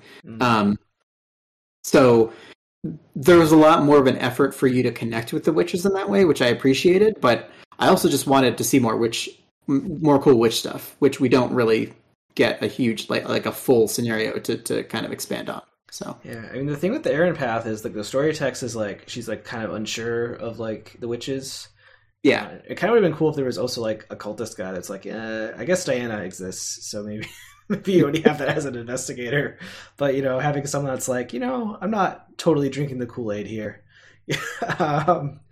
Like that's kind of interesting from a story beat perspective. And it could have been cool if they enhanced the cultist path a little bit more, where like, you know, maybe there's some cultist that gives you a agility bonus or something that can help end up teaming up with you and give you a little bit more insight into the coven, or not the coven, the lodge. But so let's talk about the real meat and potatoes here. Now that the campaign's been out for a couple of years, we played it many times between all of us. What do we think the best scenario is in all of Circle and Done, either the Return to version or the regular version? What's your guys' favorite? Well, I think Dan, you're kind of a huge proponent of the Wages of Sin, right? I do like Wages of Sin quite a bit. That would probably be my pick, although I like For the Greater Good a lot too. I even like Before the Black Throne actually quite a bit too. But yeah, I guess I would probably pick Wages of Sin. Yeah, for me, I think Wages of Sin is definitely like mechanically the most interesting one, I think, for us because of the challenge. I do like, and I like Clutches of Chaos because it has like a different like puzzle you have to solve. That one's solve. great too. Yeah. Yeah. Yeah. The one that usually comes to mind the most, even though mechanically, I guess it's kind of weaker, is the secret name, mostly because of the stupid rat card is so memorable. But It's so good. But I like the exploring the weird dimension stuff. Like you're wandering through a spooky house, and each door you open is like a different world. I like the theme of that. Yeah, and then like For the Greater Good is fine. Death's Doorstep is fine. I guess Death's Doorstep is actually, or is that the name of the second scenario? It's the second one, yeah. Right, yeah. Like that one also is like plays a little different depending if you want to side with the lodge or not. Because if you want to side with the lodge, you like try to protect everybody, right?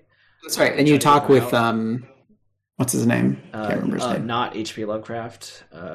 Yeah. So that makes that one a little more interesting. But if you're siding with the witches, you kind of just let them all die. That scenario is very easy. So it's not very interesting if you're doing the witch side, which I think fails a little bit more. For the greater good, depending either path is interesting. So I think that's why that's a stronger scenario. Yeah. Or if you're like Dan and I, Roland takes Fine Clothes to talk with him easier. And then you draw an autofail on the turns that you're trying to talk with him. And he's not talking with you. So then you just shoot him in the face. And everything is very easy. It's probably because Roland had his notebook out, even though he was wearing the fine clothes, and it was really obvious he was a cop. He had his fedora on still with the badge on it. So, that's just you probably should have had somebody else talk to him. Yeah. He's probably like, "Oh no, I'm not a cop." That thing about cops having to tell you if they're cops, if you ask, that's actually not true.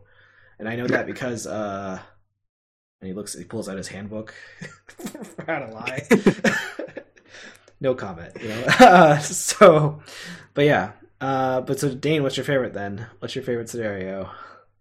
It's really tough because I really love For the Greater Good a lot, mostly because of our All Guardian run through it and abusing the fact that we had like 6 to 8 handcuffs and handcuffing every single cultist was ridiculous. But so that one has a special place in my heart. I think I love the Wages of Sin. And a little bit about the Wages of Sin that I'm kind of thinking about now in terms of like ranking it anywhere is that Wages of Sin is the perfect difficulty in that it is the absolute hardest scenario without it being groan-worthy, which is kind of like what the Forgotten Age, our issue with the Forgotten Age is. Any more difficult than it would have just been that. But it's kind of like hits that perfect point where it's like, okay, as long as we get lucky with maybe one of these, there's a chance that we can do it. So like there's always like there's a really, really, really good mechanical feel to that entire scenario. The map is really perfect. Like when the Watcher comes out, it's kind of a perfect timing because you're just starting to get a handle on everything, and then the Watcher comes out and it's just miserable again. But honestly, I really enjoy the first one quite a bit because it has that scenario, the mechanic that's only introduced again or reintroduced again in Unionist Delusion, where all the locations are in front of each investigator and you can't touch anybody else. Like everybody's separated. And that led to some weird rules things, I remember, where like it's sometimes impossible for you to advance and then you just die. But I like that mechanic. The initial printing, I think it was possible you could get not enough clues in certain player accounts, depending which random ones you got. But they were added that. They fixed it. Sometimes that happens. But you're actually completely wrong about the Witching Hour. That scenario is very bad. You know why it's bad? Because it's impossible to arrange the locations in a way that you can understand what's connected to what visually. Oh, that's right. Because before the Witch's Circle comes out, they're all like connected in some way. And even then, there's like the witches, the Witchwood locations are like all connected to each other in like the center area, but they're not all connected to the Arkham Woods. And the Arkham Woods are connected to each other, but only connected to certain Witches Wood locations or something like that. Every time I try to make a map and I try to connect everything, and it always looks like a gross mess. So, I guess that's my fault for trying to like connect the locations visually instead of just looking at the symbols. But no, I don't like that. Yeah. It frustrates me. No, I think that it's one of my favorite scenario ones of any of the campaigns because it does such a good job at like kind of setting the tone. Because you're in these woods, you don't know what just happened, and there's witches around you, there's people casting spells, there's all weird things happening with the discard pile. I I think it just kind of strikes the perfect tone to kind of enter into the rest of the campaign. And honestly, I would have loved to, now that more people are talking about it, and by more people I mean us and the folks in chat, I would have loved to have seen like the witch camp and like go into the woods a little more and have that more like gothic horror vibe be touched in a way that we kind of really didn't get, other than in this one and in the Wages of Sin, because that's in a graveyard, right? So like I like the outdoors ones mostly, except for the greater good, where you can just be, police and handcuff everything. So yeah. Yeah, but while we're talking about the scenarios we didn't like as much, anyone that are big flops for you guys in this, or you kind of like all of them, at least at the some last one level? Before the Blackthorn, hands down. That's the most metal scenario, Dane. That's like the that's like the Mastodon soundtrack scenario, right, or whatever. Like it would be good. I think every part of that scenario is totally fine, except for the fact that they didn't want to print cards for empty space, so somebody has to use the cards from their deck. It's so bad. We've hit the center bingo space, which is like Dane picks one particular thing that drives him absolutely insane. It really is. It really is. It's so bad. They don't even need it. Ben hates it too. Interesting. It's so bad. They don't even need it. The Mythos Busters released these really cool empty space tokens, and MJ herself said the only reason why they didn't use like things like that was because they couldn't really print anymore, or they couldn't like print specific cards for this thing. So it's totally fine if you use those. And now I'm going to use those every single time because I hate like all the things I just spent experience on. They're going to be out there. You know it. It's the same reason like when you get double, that shit's at the bottom of your deck every single goddamn game. This is a problem with a very easy solution, which is every time someone starts talking about making story decisions or who should be the lead investigator, just roll your eyes and make fart noises, and you'll never be the lead investigator. It works great for a friend of mine. It works virtually all the time, and he never has to be lead investigator ever. His cards never get turned in empty space. This is a problem. This is a solved problem. Yeah. The mechanic is kind of finicky, especially if like different people have to pull out cards, which can happen. Like it's so that's not great. It's definitely bad and awkward. Do you feel the same way about swarms though, Dane? Sorry to interrupt you, Ben. I'm just curious. Well, swarms are fine because you can kill them and then just get your cards back. Yeah, sometimes it sucks because they go to your discard pile, but some people don't mind, right? Like Yorick doesn't mind. Yeah, it is similar to swarms. It is kind of awkward. I guess I always just kind of the reason I don't like to use a substitute is I just assumed that like all the playtesting and balancing was somehow done around this. But if the massive amount of playtesting that was done about this specific issue. Yeah, I mean, if that's just blatantly a bad assumption, then I guess I might be okay with just using the cards that those players gave us. So to use as substitutes, because I'm always hesitant to like do some type of house rule because I assume that it was balanced around whatever mechanic people don't like. I guess it's because like the way that you would have known is that like sometimes empty space can become flipped. Oh, and then you take horror depending on whose card it is. Oh no, like if they did anything like that where empty space becomes like it's a fragment of your memory, and oh no, Roland's going insane or whatever, like that would be something. But you literally don't interact with them beyond like moving on them or moving the locations all across them. So like there's literally no mechanical benefit to doing that, and if anything, it's just a deficit that feels bad because it takes your cards. I think the best strategy is to just take your copies of Sled Dogs and just use those as the empty space. Just put those in the Circle Undone box and just set them aside. There's 4 of them, so you only need like 2 copies of Edge of the Earth.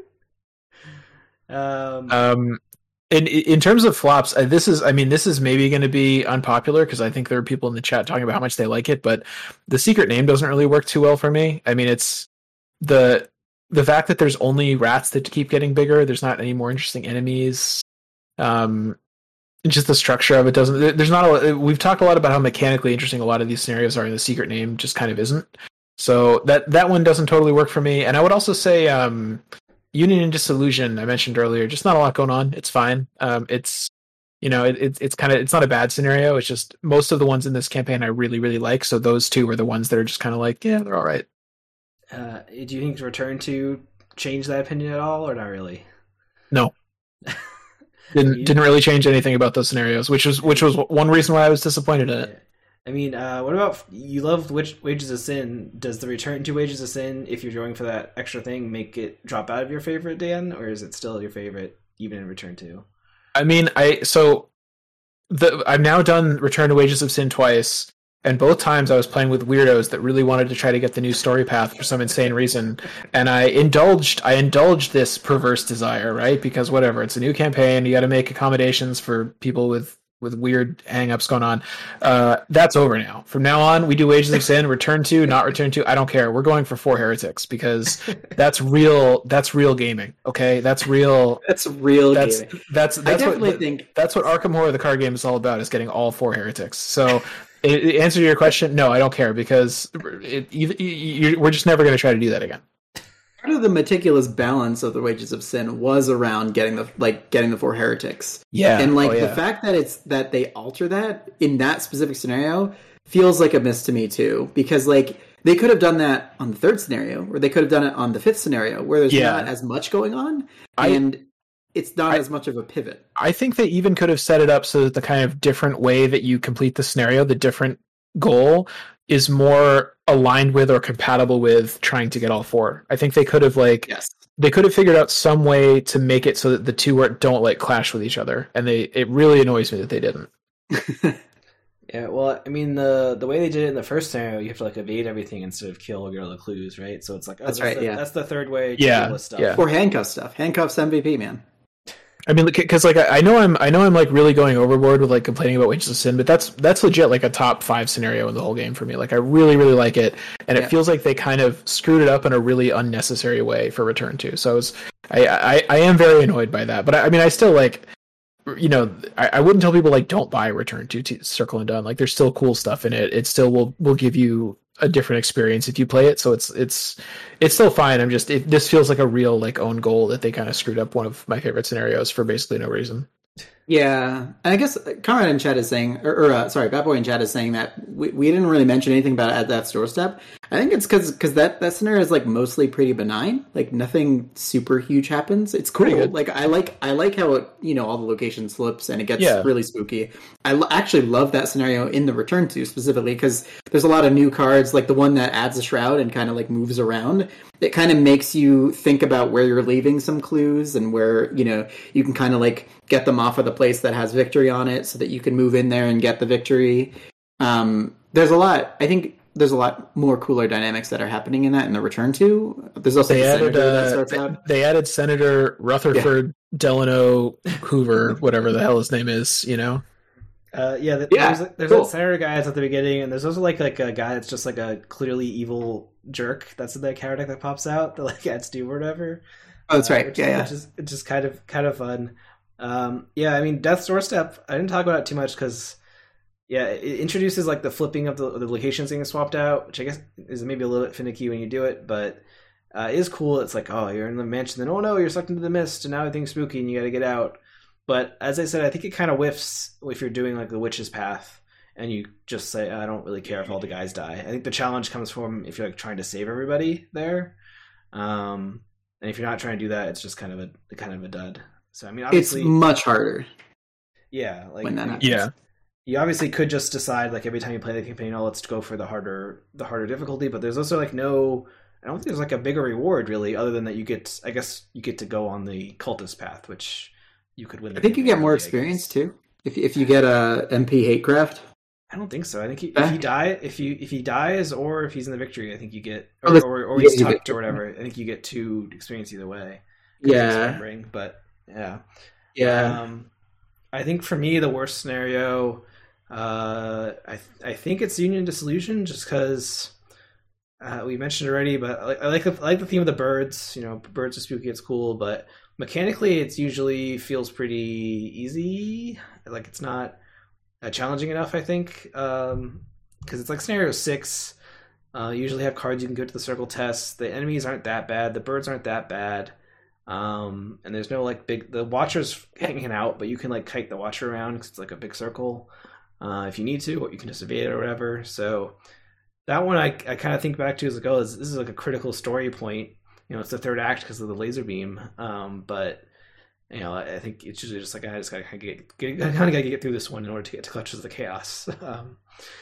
Yeah, exactly. That's how it feels to me too. Yeah, and I haven't had I haven't had the crippling experience in Black Throne where I just lose it a bunch because I picked wrong. I picked right a lot of the time, so therefore it's very good. And anyone that picks wrong, I don't know what you're doing wrong. So yeah. So I guess the last thing we wanted to think about Circle Undone is the player cards that came out in it. Are there in player cards that like came out that you guys still use that are really good standouts? Like they're still very good mechanic cards. Either like you generically use them, or maybe like you have certain investigators that really like them a lot. I threw a bunch of them on the slide here because when I went through them, I was like, oh man, there's actually a good chunk of cards that you forgot Henry Wan, everyone's favorite. I'm surprised you didn't mention Mr. Rook. Mr. Rook is like Danny's like literal best friend. So, yeah, and like I mean, the first card that you've ever just looking at this list, it is like, oh man, there were a lot of really important cards in this cycle. There really were. Like, what strikes me is there were a couple of cards in this cycle that we kind of immediately realized were very good and we're very interested in. So things like, Hallowed Mirror, Drawing Thin, the tarot cards, like we were kind of on board immediately. And a lot of those are still great, but there's a lot of cards that I think we kind of underestimated just how great they were. So, I mean, Deny Existence turned out to be incredibly strong and probably should be nerfed or banned or something. Crack the Case, like we started playing it immediately, but at this point, I would say it's probably the best economy card in the game, or it's certainly up there. Yeah. And stuff. Yeah. It's just kind of it's just kind of nuts how good it is, right? Like, right. Things like even like Knowledge's Power, a card that they had to bump up to 2 XP and honestly probably should just be banned. There were a lot of really good player cards in this cycle. Yeah, I think my favorite, as many people know, is Hawkeye Folding Camera.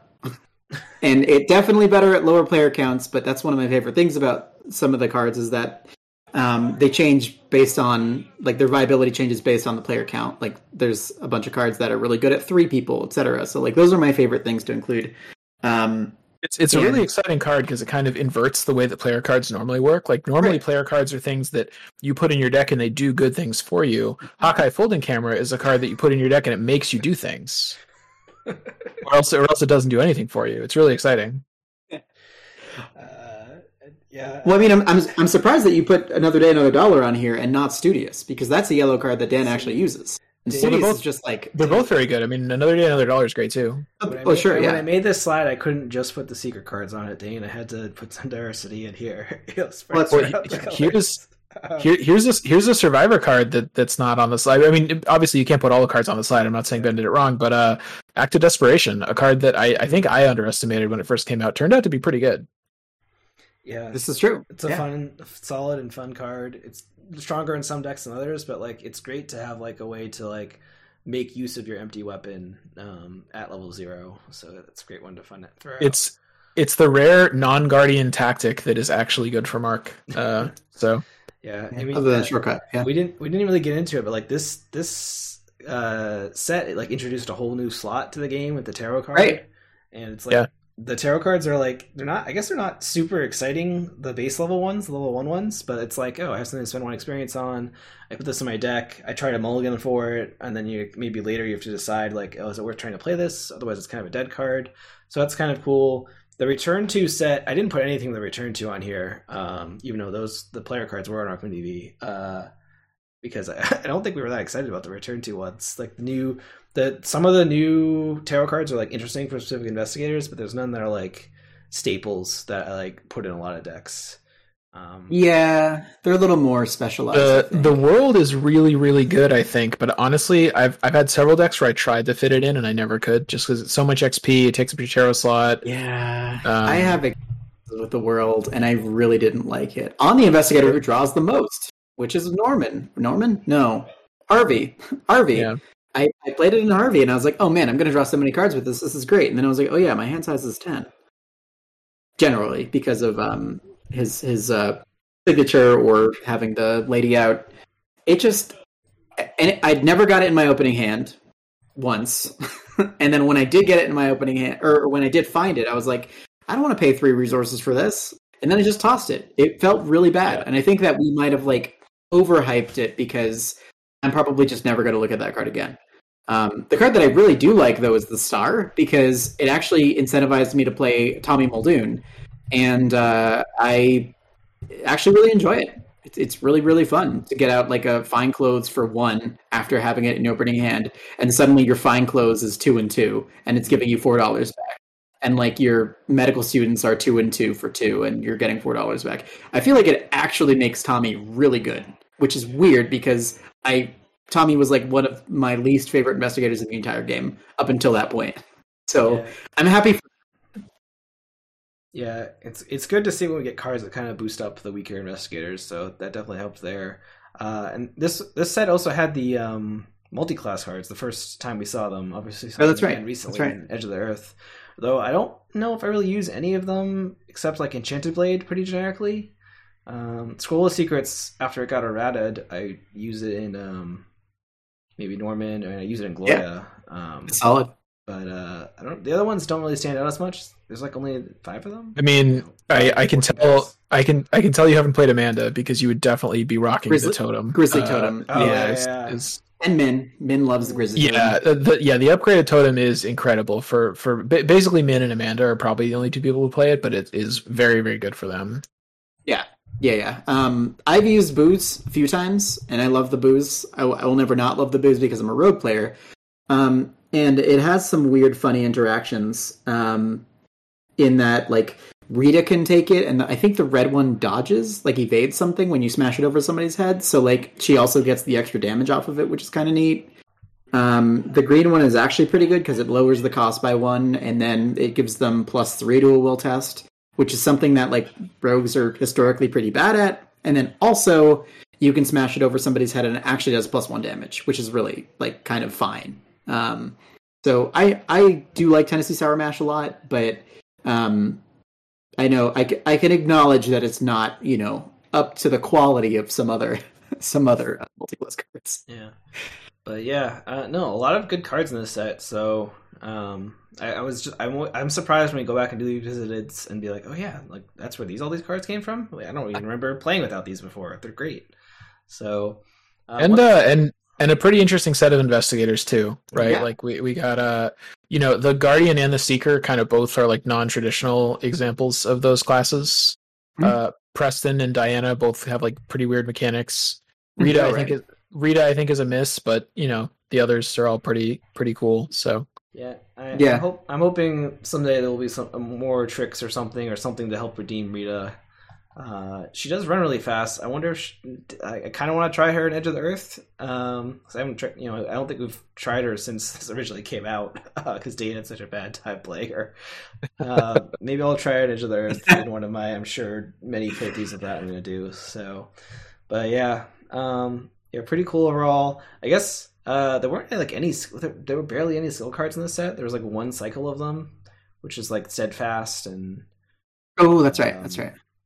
All the other cards that aren't Steadfast. Oh yeah, because Steadfast is the only one. Yeah. Is the only one I think I use. Yeah. Yeah. Able-bodied, those ones. So Prophecy, yeah. The one thing I Prophecy. did want to mention, though, in addition to the player cards that we already talked about, is that Big Money made its first appearance here for Rogues. In that, Big Money has like Well Connected, and it has the event that scales based off of the half of your money, and their thing. This was kind of like the first appearance of that because Preston became. I think people have been trying to do Big Money to some success. I know people like doing it like Jenny and Skids, but this one added a lot more support to it because Preston needed it.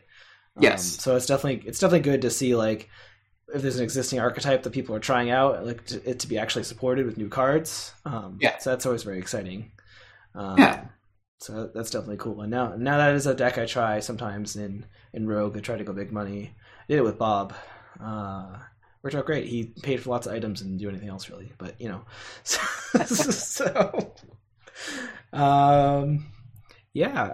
any other thoughts on the Circle Undone guys that we didn't go over? Take 2 copies of Fine Clothes and 2 copies of Handcuffs, mostly because those cards are both fantastic and really cool, but also because you're dealing with some weird cultists, and you got to talk with them. Fine Clothes makes it easier to talk with them, and when you're not talking with them, you're cuffing them. What? Oh man! Great, really fun campaign. I still think kind of a high watermark for just interestingly well designed scenarios from a gameplay perspective. So I'm always happy to revisit it. Even though as discussed, a little bit disappointed by the return to, but still a really fun campaign. Yeah, and I feel the same. I enjoy it in multiplayer, and I like the new story pass added in the campaign for the most part. So, we're all pretty great. Good times. And the tarot cards are great. The real physical ones. So, I'm glad those guys. Those are really cool. ABC, always be cuffing. Thanks, Conrad. I love that playing Gary Ross. But yeah, so thanks everybody for joining us tonight in stream, and to everybody who's listening on the podcast or on YouTube. Just a couple bits of news before we sign off tonight. Tomorrow, Friday, January 7th, I think it's at 4:30 or 5:30? 5:30? ET. Ben and Harrison are going to be playing through By the Books, which is the Roland parallel scenario that came out to kick off our new MUR Plays series. Ben and Harrison are going to be playing through each parallel investigator's unique side story with the original version of the investigator and the parallel version of the investigator. So check that out tomorrow night. And then lastly, Harrison and I are going to be joined by our friends Captain Fronnies and Comfort Noise from our Discord, and we're going to be playing through the Blob That Ate Everything for the Horror Without Borders charity stream event. And if you don't know too much about that or what that is, it's on January 8th. It's Saturday, and you could check out the Mythos Busters site for more information on that. I believe that they have an article on it. Yeah, it's a charity event. So a couple different community creators are going to be doing streams of various things and raising money. So that'll hopefully be a fun event. And there is a blob which people can sign up and participate in, which is what Dane will be streaming. So, do we? Last thing before we go, do we want to briefly mention the possibly spoiled next campaign title, or are we going to keep that on the download for now? No, I didn't want to. I don't know what you're talking about. I didn't want to force that upon people, Dan. Okay, that's fine. I just, I didn't say it. I just mentioned now it's there, and it's like a worm in their brain. They're not going to know. It's out there. Sometimes people post spreadsheets with product names on them, and so that's how you get names. So you can ask me. You can ping me on Discord. I can tell you if you don't know. You know what? I'm just going to spoil it right here. It's called Kamigawa Neon Dynasty, and I'm really excited about it. No, that's not what it is, Dan. Dang it. All right, Dan, you wanna tell people how to like and subscribe and stuff? We gotta get the gotta get those interactions, comment on stuff. Folks, what was your favorite part of the Return to the Circle Undone? Least favorite part? Is Brown Jenkins still haunting your dreams at night? If you need any resources for ridding yourself of pesky evil rat people in your dreams, or just have something you want to ask us, email us at comments@mur.fm. To stay current on what we're doing, you can follow us on social networks like Instagram, Twitch, or join our Discord server. You can find all the links to these at social.mur.fm. And if you really enjoy what we do and want to get more involved, you can become one of our patrons at patreon.com/Miskatonic University Radio, or just leave us a nice review on your favorite podcast source. Thanks everybody for listening, and we'll catch you next time. Bye everybody. Bye. See you, friends.